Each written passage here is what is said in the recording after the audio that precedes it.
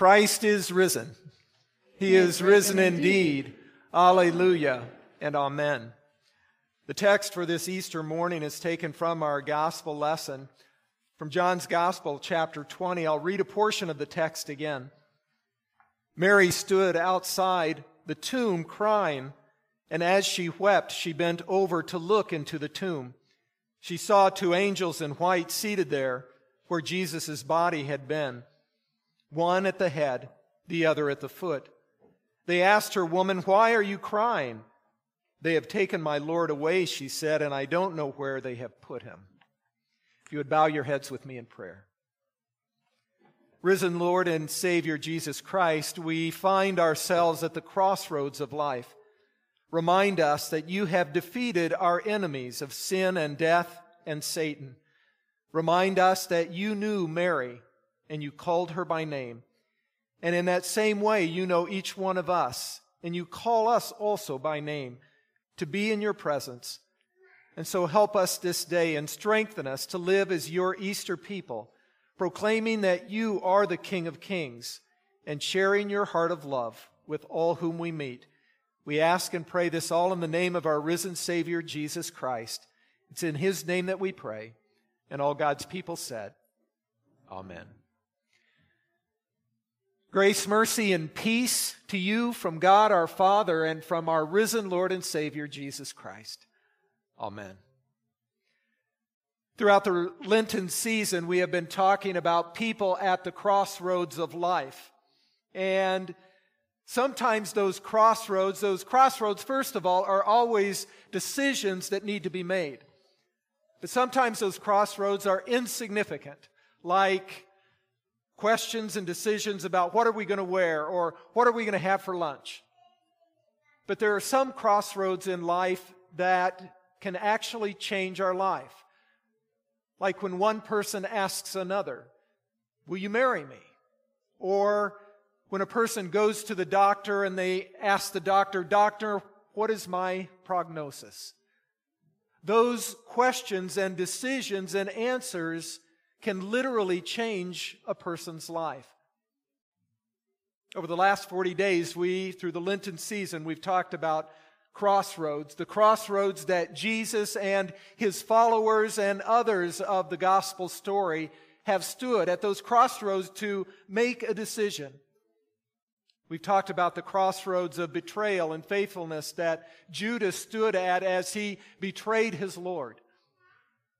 We talked about the crossroads of compassion and anger that Jesus stood at as He healed the man whose ear was cut off in the Garden of Gethsemane. He acted with compassion. We've talked about the crossroads of obedience and defiance as Jesus was obedient to His Father in every aspect, even going and giving His life on the cross. And so in our gospel today, we find three more people at the crossroads of life: Mary and Peter and John, standing at the crossroads of life and death. They saw the joy that Jesus brought into the lives of people as He talked about the kingdom of God that was coming into the world. They saw Jesus. They listened to the words that He preached. They saw the lives that were changed. And yet, as they watched Him in that last week, everything seemed to go wrong. As Jesus was arrested, their lives seemed to be frozen. They were asking themselves, which path should I take? What would God want me to do? What is my heart and my mind telling me to do? Lord, what would you have me do and where would you have me go? Questions that didn't have easy answers. At times when we stand at the crossroads of life, those answers can seem daunting. In fact, we can find ourselves in a very painful situation as we find ourselves at the crossroads of life and death. And that's the theme of today's message, standing at the crossroads of life and death. Have you ever been in that place? That place where you felt like you were in the land of the shadow of death? A place that was filled with darkness and you didn't know where to turn? A place where you were like in a room that was closed off and you were just groping around for a door, for a window, for some place to escape. That happened in our life a number of years ago. In fact, it was almost 28 years ago when our son Rob was born. When our son was born, we were excited that he had come into the world, that he was a part of our life, but we quickly found out that something was wrong. His little body was jaundiced. It was yellow. His bilirubin count was very high, and the doctor said we need to watch him closely, and so we placed him under the lights. We waited, and the doctor said that if by a certain time, if his bilirubin count didn't get to a lower level, to a safe level, they were going to have to give him a total blood transfusion.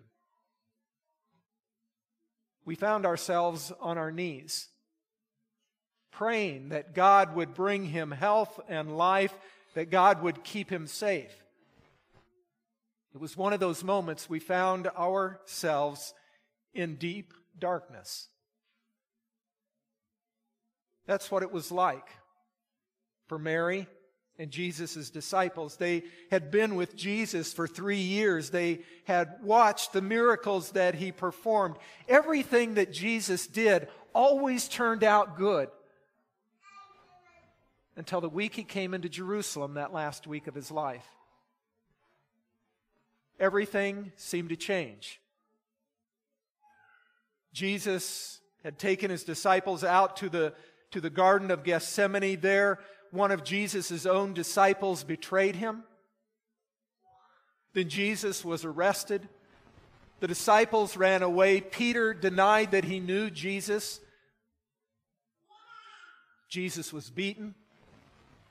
He was taken before Pilate. Pilate, who wanted to let him off because he realized that Jesus had done nothing wrong, was persuaded by the crowd to have him crucified. And so Jesus was beaten, he was mocked, he was nailed to the cross where he was crucified, and even then he prayed to those who were crucifying him. And then he died. And everybody went to their homes. The disciples' lives were filled with sadness, and they felt that they had no hope.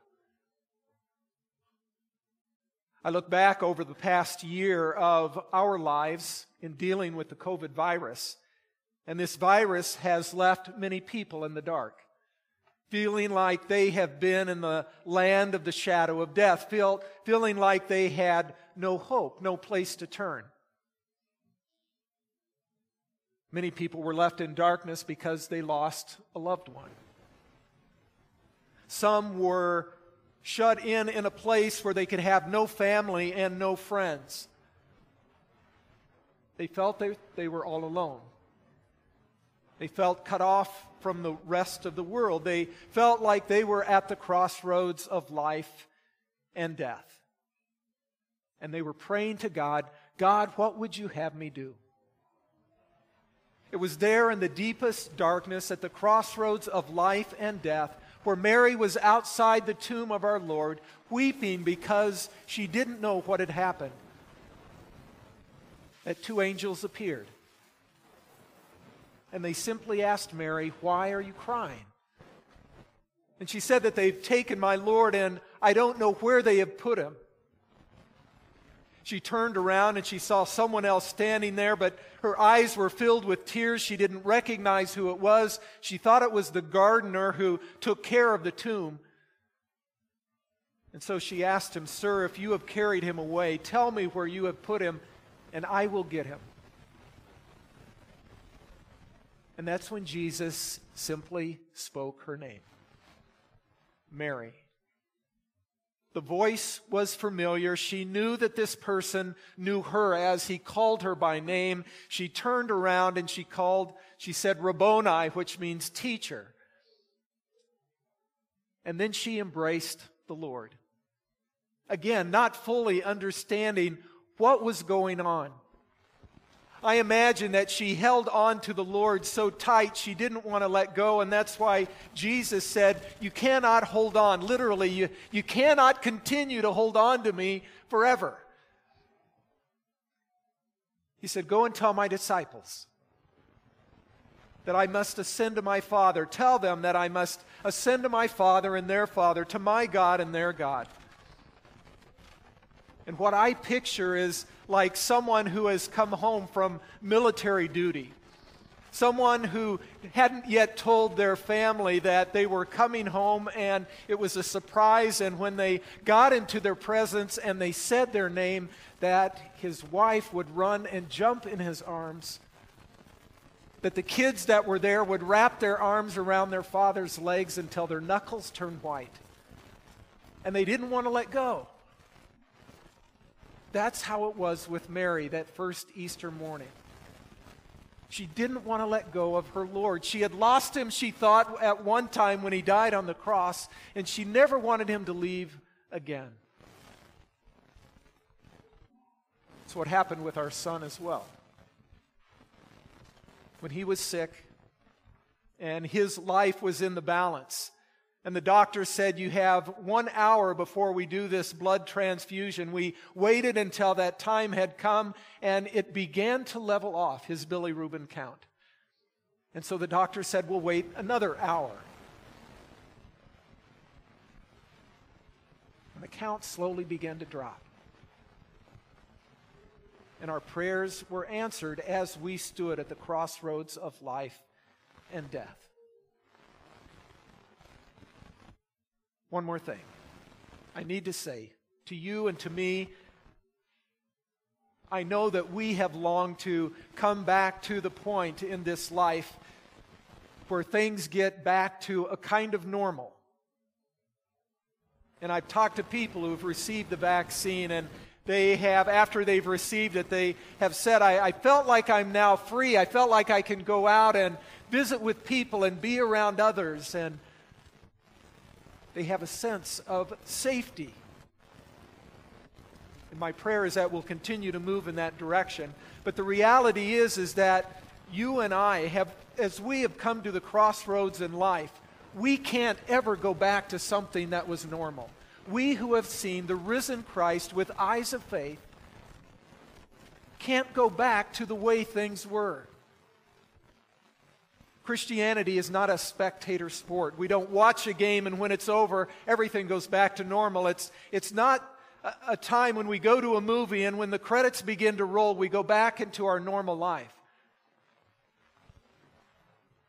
We have seen with eyes of faith that Christ is risen, that he is ascended into heaven, that he sits at the right hand of God, and before he left his disciples with a mission. You are to make disciples of all people by baptizing them and teaching them what I have commanded you. Tell them that I am coming again. Tell them that I will judge the world, the living and the dead. And so how do we live as God's Easter people? We love our spouse. We teach our children and grandchildren. We live as God's faithful stewards of this world that he's given us. And my prayer that it is that as you stand at the crossroads of life, that you will always remember who you are. People who are children of God. People who are Easter people. People who are always asking the question, Lord, what would you have me do? Who would you have me talk to? What hope would you have me share? Knowing that Christ has risen from the dead. Crossroads. They bring us to places that we never thought we would be. Crossroads can bring us to physical sadness, spiritual pain, places of darkness. It can drive us to our knees. But crossroads can also bring us new life. New life that comes with seeing our risen Lord and Savior, Jesus Christ, with eyes of faith, knowing that God loves us and will never leave us. We have met the risen Christ. He has spoken our name. He has called us to be a part of His family. And so our lives will never be the same.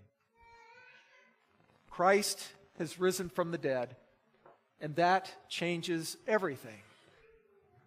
Christ is risen. He is risen indeed. Alleluia and amen.